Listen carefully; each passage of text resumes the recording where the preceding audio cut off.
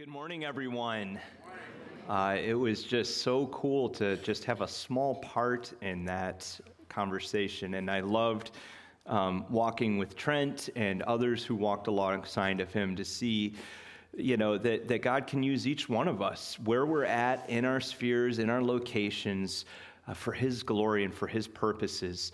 I just want to emphasize the walk next week and the Time to Serve event at the tables. I truly believe that one of the ways that we show the community that we care for them is by our presence. It's by showing up. It's by being servants to all. In fact, one of the core elements that Jesus told us about being a disciple was being a servant. He said, the first shall be last, the last shall be first. People will know that you're a follower of Christ when you serve them. So we're continuing along in our conversation, Jesus Conversations. This series is 4 vignettes from John. I've also encouraged you to read a book along with me, Sharing Jesus Without Freaking Out. It's a great title, and the reason it's a great title is because it expresses the reality that we have fears, just as Pastor James had said. I have a book club that's been meeting, we met for the first time, and we're going through this book together. And by the way, if that's of interest to you, I'm thinking of holding another book club in the month of June, and I would love to open that up again if others would like to do that. It'll probably be on Tuesday nights. Let me know. So when we were having this book club discussion, I just said to everyone, all right, let's put our fears on the table. So we started talking out loud about our fears, and this is the various fears that people said that they experience. Fear of rejection, mess it up, confrontation. Here's a big one. How to start? How do I start this? I'm feeling locked into a formula. How do I help someone who knows nothing or very little? Those are big fears that we carry into this dynamic. And it's interesting that we have these fears because evangelism isn't supposed to be a fearful thing. As we were reading the book, one of the biggest fears that they identified in the book is many of us have the fear of public speaking. That's right. Standing up in front of a room full of people and talking is a fearful thing, and that's because you guys are scary. I just want you to know that.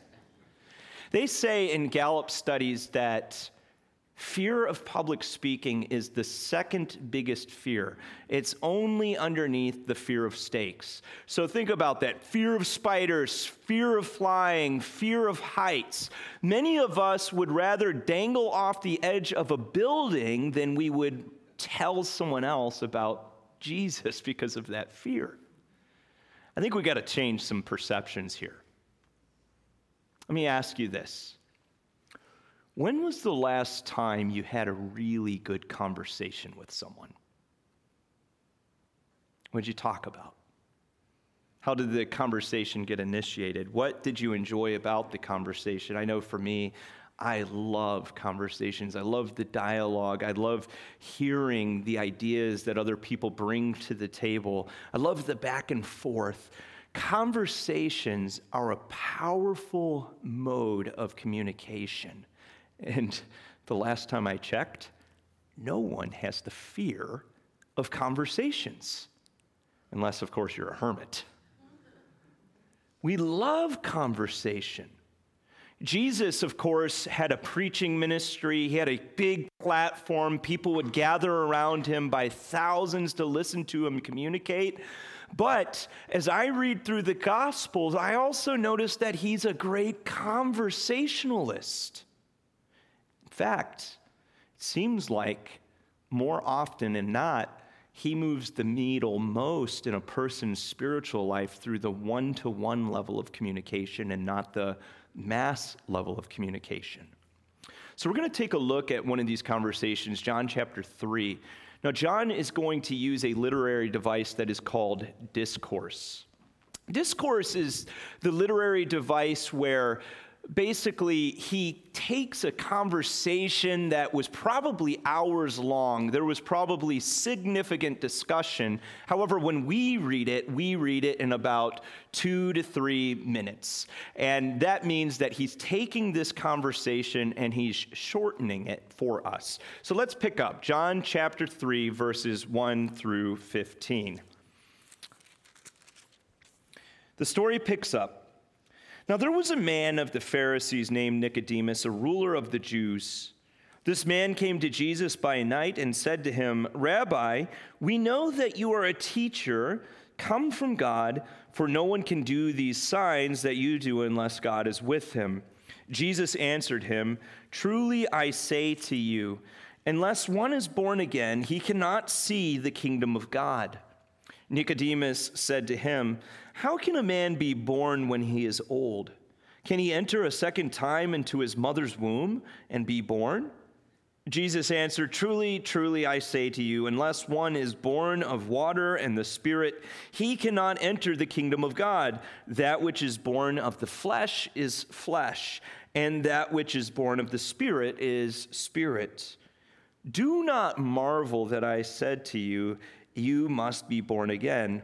The wind blows where it wishes, and you hear its sound, but you do not know where it comes from or where it goes. So it is with everyone who is born of the Spirit." Nicodemus said to him, "How can these things be?" Jesus answered him, "Are you the teacher of Israel, and yet you do not understand these things? Truly, truly, I say to you, we speak of what we know and bear witness to what we have seen, but you do not receive our testimony. If I have told you earthly things and you do not believe, how can you believe if I tell you heavenly things? No one has ascended into heaven except he who descended from heaven, the Son of Man. And as Moses lifted up the serpent in the wilderness, so must the Son of Man be lifted up, that whoever believes in him may have eternal life." Now, normally when I walk through these passages, we go in linear fashion through the text. We're going to do it a little differently this morning. We're going to look at the conversation from 2 different perspectives, that of Nicodemus and that of Jesus. Because again, we are analyzing Jesus' approach. Remember what I said to you last week, if you were with us. Everyone comes into a conversation with a whiteboard. This whiteboard represents a person's worldview, and they don't come into that conversation with a blank whiteboard unless they are a child, right? So they come in with their whiteboard filled up. Now, what's on a person's whiteboard? Well, it's not like they wear a sign that says, "Hello, my name is John, and this happens to be my worldview." No, I learn about a person's worldview through listening to them. We get a lot of information about Nicodemus' worldview in verse 1. There was a man of the Pharisees named Nicodemus, a ruler of the Jews. What is this telling us? Well, we have this individual who is highly religious, sincere. He believes that he's following God's will by practicing this rigid form of religion. He's a part of the ruling class, the who's who of Jerusalem. He's a member of the Sanhedrin. So he's coming to Jesus with a lot of things on his whiteboard. In fact, Jesus says he's a pretty prestigious guy. In verse 10, he says to him, "You're the teacher of Israel, not a teacher." So it's interesting. Now notice how he comes to Jesus. First thing we see is that he came at night. Why do you go and have a conversation with someone at night when you're the teacher of Israel? Why be so clandestine? Well, it turns out that Nicodemus was intrigued by Jesus, but he also didn't want to be associated with Jesus, right? See, people sense that they have something to lose when they come to Jesus. Oftentimes, it might be their social standing. It could be other concerns on their heart. We can't forget that. Now, from our perspective, we say of that person, well, they got everything to gain. This is good for them. They need Jesus, and that's absolutely true. But their perspective is different. Jesus acknowledged this in his parables. In fact, Matthew chapter 13, verse 44, he gives us this parable. The kingdom of heaven is like treasure hidden in a field, which a man found and covered up. Then in his joy, he goes and sells all that he has and buys that field. Now, the man sells everything because there's so much to gain in selling all that he has for the sake of the treasure. But what if the man doesn't perceive yet that there's treasure in the field? And you're coming to the man and you're saying, you need to sell everything you have and buy this field. That's where a lot of people are at. So you're telling me that I need to follow this Jesus person, and that has implications for my life. You know, I was raised a certain way. What are my parents going to think? I run in certain social circles. What are my friends going to think? Are they going to think that I'm a Jesus freak, that I've just kind of lost myself to religion? And then you have all of these other decisions to make, like, I want to live my life in a certain way, and this has implications for that too. It's a big decision to be willing to sell everything you have in order to buy a field. Nicodemus also asks Jesus 3 questions. Now, you can actually outline this passage by way of these 3 questions. That's how John arranges this discourse for us. I'm putting these questions into my own words. The first question is, who are you really? The second question is, how can I make sense of what you are saying? That's verse 4. And then the third question is, how could I possibly be so wrong in my understanding? So when you look at that first question in verse 3, notice that Nicodemus doesn't ask a question outright. He says, Rabbi, we know that you are a teacher come from God. No one can do these signs that you do unless God is with him. But we've all been in those conversations where someone is saying something on the surface, but they're implying something different underneath the surface. And I believe that Nicodemus is really saying, who in the world are you? How are you doing these things? What are you really about? It kind of morphs into another question. You see, Jesus explains to Nicodemus that he would need to be born again.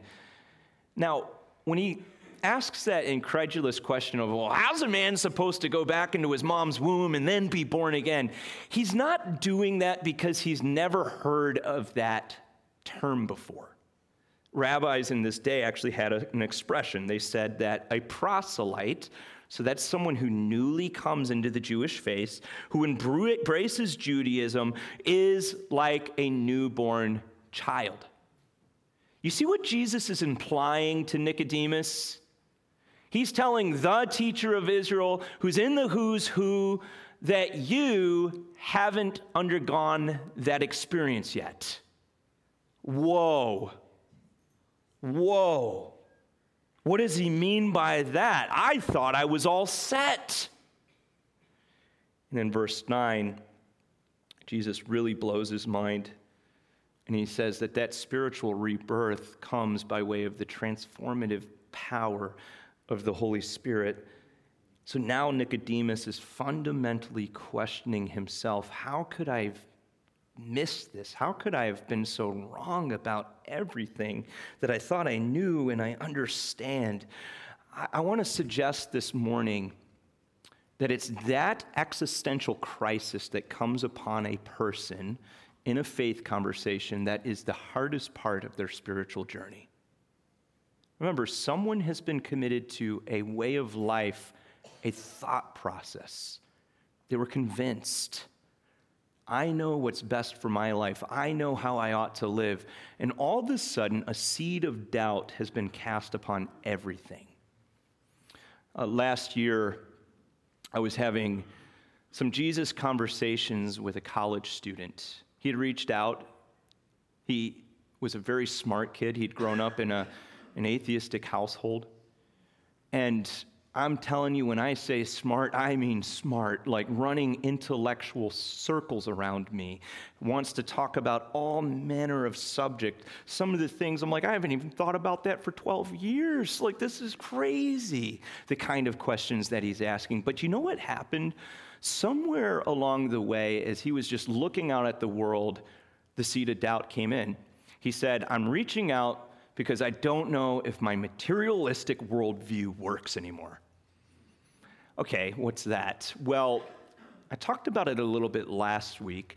That's the viewpoint that unless I can see it, taste it, touch it, unless science can explain it, it must not be real. It rejects all things supernatural. So this guy, he's a thinker, and he comes into this conversation, and he is hitting me with both barrels. We're talking about everything, current situations, like the Christian traditional view on the LGBTQ plus question, creation, the black eyes of the church over the time in history where they're like, well, why did the church do this? And why did they accept that? And why this? And why that? And we're going back and forth. And you know what I did in the conversation? I listened. I asked questions. And of course, I spoke into things and explained how Christians understood them. As I've grown in my ability to have Jesus conversations, I've adopted this principle.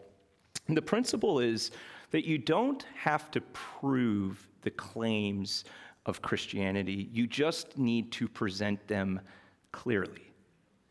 Of course I'm going to answer questions. Of course I'm going to respond to concerns. But at the end of the day, I've come to the realization that I can never make another person change their mind. I can only speak to the truth and the story of the gospel and explain that as clearly as I know. Now, in the middle of this conversation, he goes through another existential crisis. In fact, we're pretty knee-deep talking through a lot of different stuff, and suddenly he just starts weeping in the middle of the conversation. And he says, you know, here's the thing.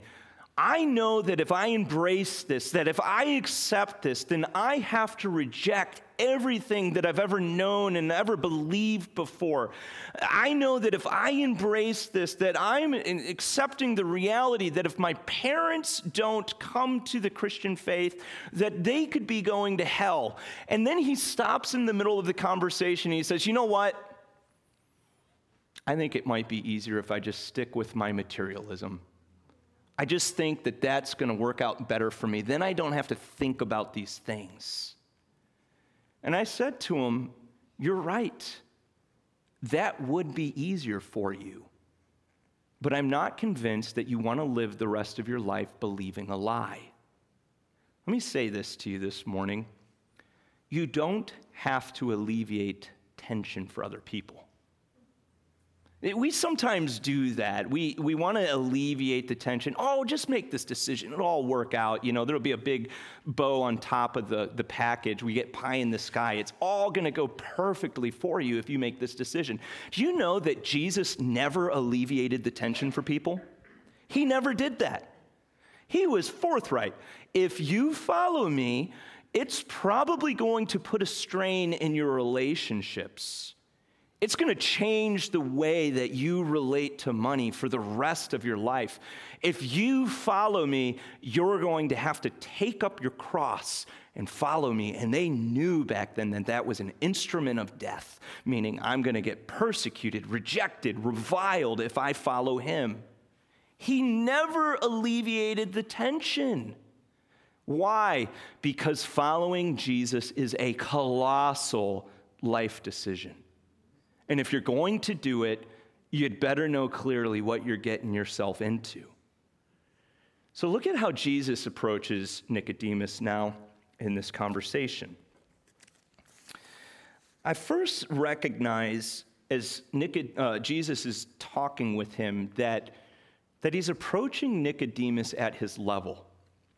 You see this clearly when you put John 3 and John 4 side by side. In John 3, we have this self-righteous academician named Nicodemus. And then in John 4, we have this nondescript woman at the well who we kind of discern as a social pariah because she's coming to the well when no other women are around, and she's had like 5 husbands. And as Jesus talks to these two individuals, he talks at their level. Nicodemus needs that kind of highfalutin academician, philosophical kind of language. Born again, born of water and spirit, terms he understands. Whereas the woman at the well, it's more like, here's a felt need in your life. You come to this well every day. You need living water. Totally different. The other thing that we observe is that he expands upon familiar concepts, but he adds gospel significance. Why does Jesus confront Nicodemus with this idea that he needs to be born again? He knows the Bible. Aren't you the teacher of Israel? Don't you know these things? Why are you confused right now? Well, it's because he had the concept confused. He thought he knew what it meant, but he didn't know the revealed plan of God that Jesus was bringing into the world. And guess what? People have the idea of born again confused today too. You know, some people, when I talk about being born again, they're like, what in the world is he talking about? I don't have a clue. Other people think it's a political block. You have those born agains, and they all vote in the same way in every election, and we've just kind of got to manage that dynamic.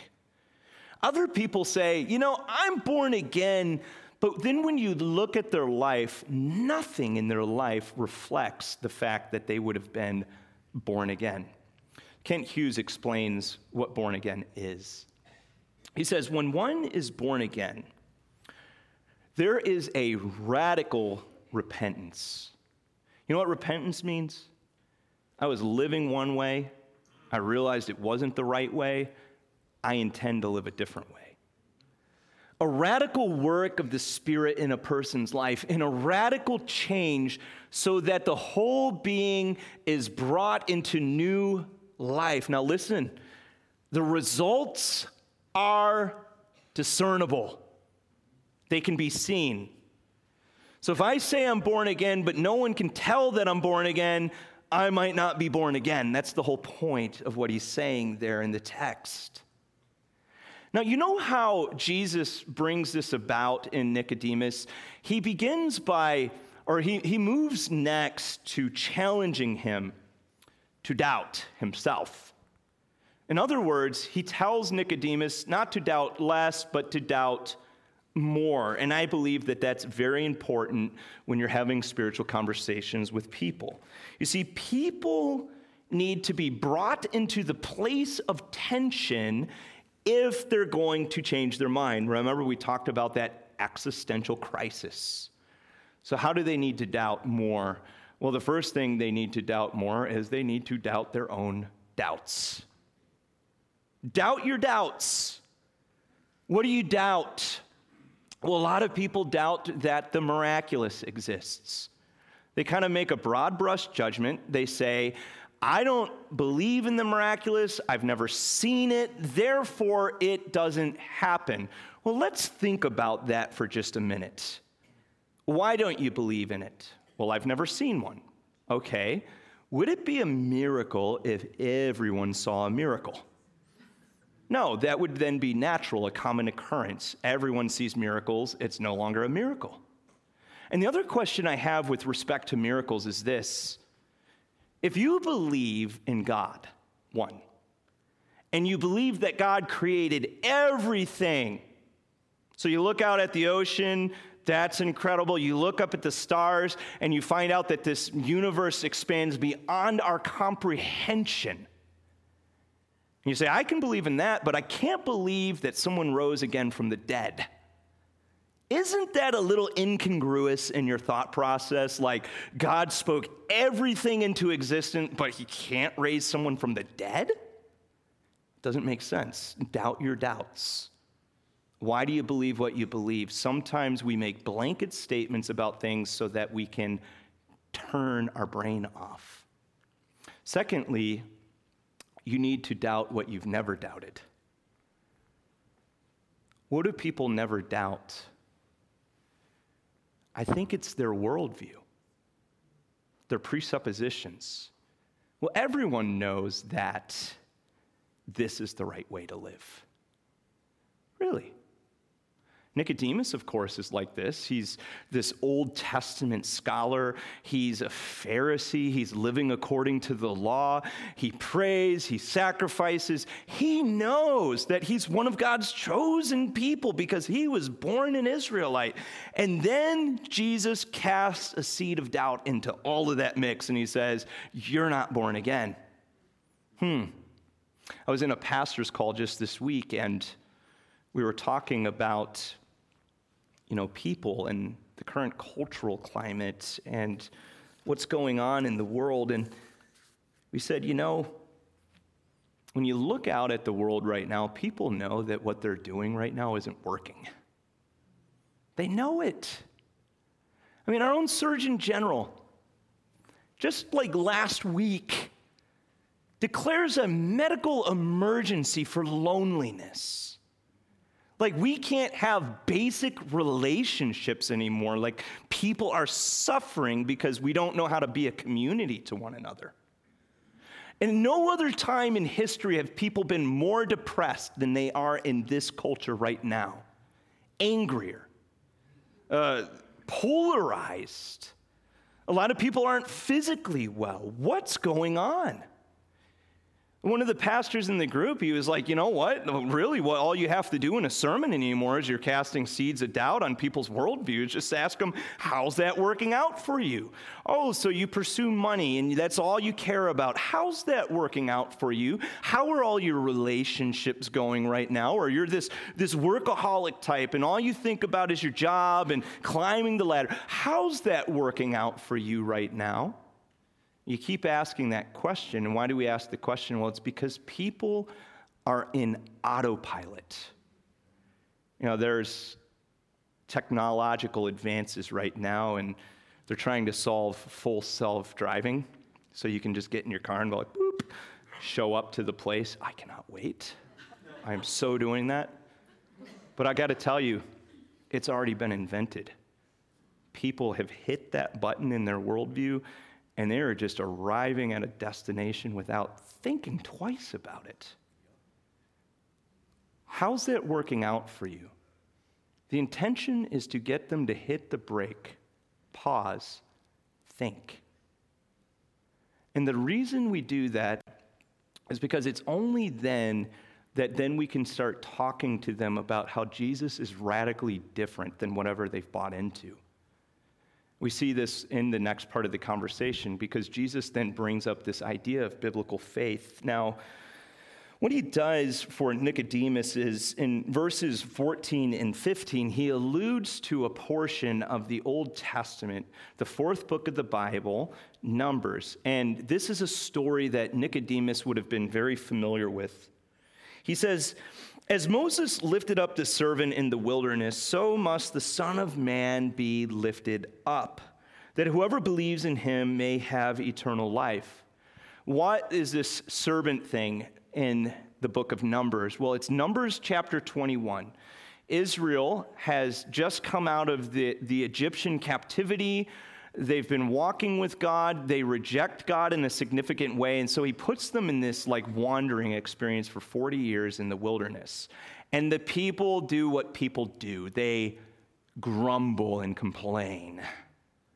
I hate this wilderness. It's terrible.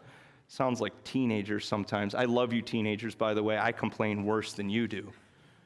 But you think about what's happening in there, and that elicits God's judgment when they grumble and complain. He sends fiery serpents into the camp. Remember that the next time you're grousing on the road or something. God doesn't like grousing any more than you or I like it. So the people come to the recognition that they've made a big mistake. And they reach out to Moses and they say, Moses, will you do something about this? Will you go before God? So God tells Moses, I want you to build a bronze serpent. I want you to put it in the middle of the camp, and the people have a decision to make. When they get bit by a snake, they can look at that bronze serpent, and I will heal them right then and there. Or two, they cannot trust me. They can refuse to look, and the venom will course through their veins, and they will die. Now, notice what Jesus is saying here as he compares these things to one another. The Son of Man must be lifted up in the same way as the bronze serpent, so that whoever looks to him, whoever recognizes that he's the source of their salvation, in that, they have eternal life. That verb, lift up, is significant in John. It always refers to Christ being lifted up on the cross. So just like in Moses' time, you respond in faith to a snake bite by looking at a bronze serpent. In Jesus' time, you look to the finished work of the cross and you will be saved. How do you think people living in the wilderness felt when they were bit by a serpent? I'll bet you things started feeling urgent all of a sudden. See, our spiritual condition is urgent. It doesn't matter what you have going on in your life. Maybe you got overdue water bills and heat and all that kind of stuff, or you're stressed out at work. Let me just say this. If you get bit by a rattlesnake, all of those things go out of your mind, and all of a sudden your full mind is attending to the reality that you've got hours to live. Do we feel that sense of urgency with our own spiritual condition? You see, the problem, spiritually speaking, of us not being in right relationship with God is far worse, far more terrifying than venom coursing through our veins. Jesus says, and in the next part, he says, listen, if you are not right with God because you haven't believed that I died on the cross, in heaven's eyes, you are a condemned person already. In John 3:18, and actually I messed that up a little bit. I believe this is John's commentary, not Jesus' words. I'll explain that later. Whoever believes in him is not condemned, but whoever does not believe is condemned already. It's a terrifying spiritual state. And the reason I bring this up to you first is if you don't know Jesus, your condition is urgent. I wouldn't be honest with you if I didn't tell you that this morning. I love you. I care about you. I want to see you come to know him. Secondly, we need to feel the sense of urgency as a believer. We're talking about conversations, and those feel laid back. And of course, we can rest in the sovereignty of God. We know that when we have a conversation with someone and present the gospel clearly, that they're in God's hands, that God is dealing with that. But there's still urgency. Paul says it in Corinthians. He says, we implore you, be reconciled to God. Why do you implore someone of something? It's because you believe everything's on the line. Do you believe everything's on the line when you tell someone about Jesus? I do. I do. But again, let's feel this tension. We also rest in the sovereignty of God, meaning I'm not ultimately responsible for the results of this. And I believe in a big God. And a big God takes one conversation and he does all kinds of stuff with it. In fact, here's the thought I want to leave you with is never discount the impact of one meaningful conversation. When you tell someone about Jesus, never discount the impact of that conversation. What happens to Nicodemus after this conversation with Jesus in John 3? Well, initially, nothing. Nothing happens. We don't hear of him like falling on his knees and saying, I need to be born again, and let's do this thing right here. I'm praying the sinner's prayer. Let's go. Nothing. He leaves the conversation. He goes home. He processes the implications of it. He may have been like that friend of mine that we were talking about Jesus and says, you know what? I don't want to kind of have to live with the implications of that. I think I'm just going to stick with what I've already been doing. But then as you make your way through John, we start seeing movement in the person of Nicodemus. You come to John chapter 7, and there's the Sanhedrin meeting. Remember, the who's who of Jerusalem, and they're talking about this Jesus situation, and this is really getting bad, and we're losing control of these things.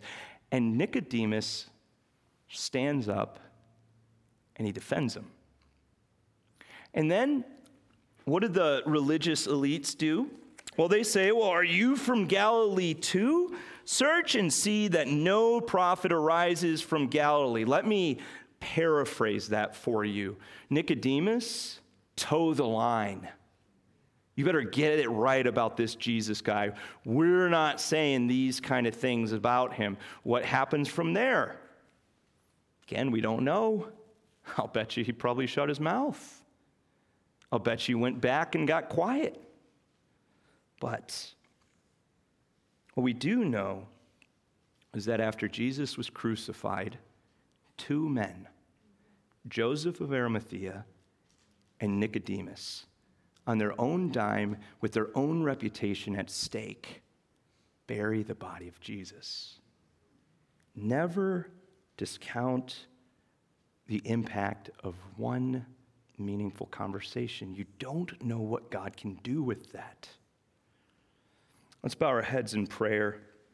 And I want to pray the same prayer that we prayed last week for our friends, our neighbors, and our loved ones. God, I know you love people.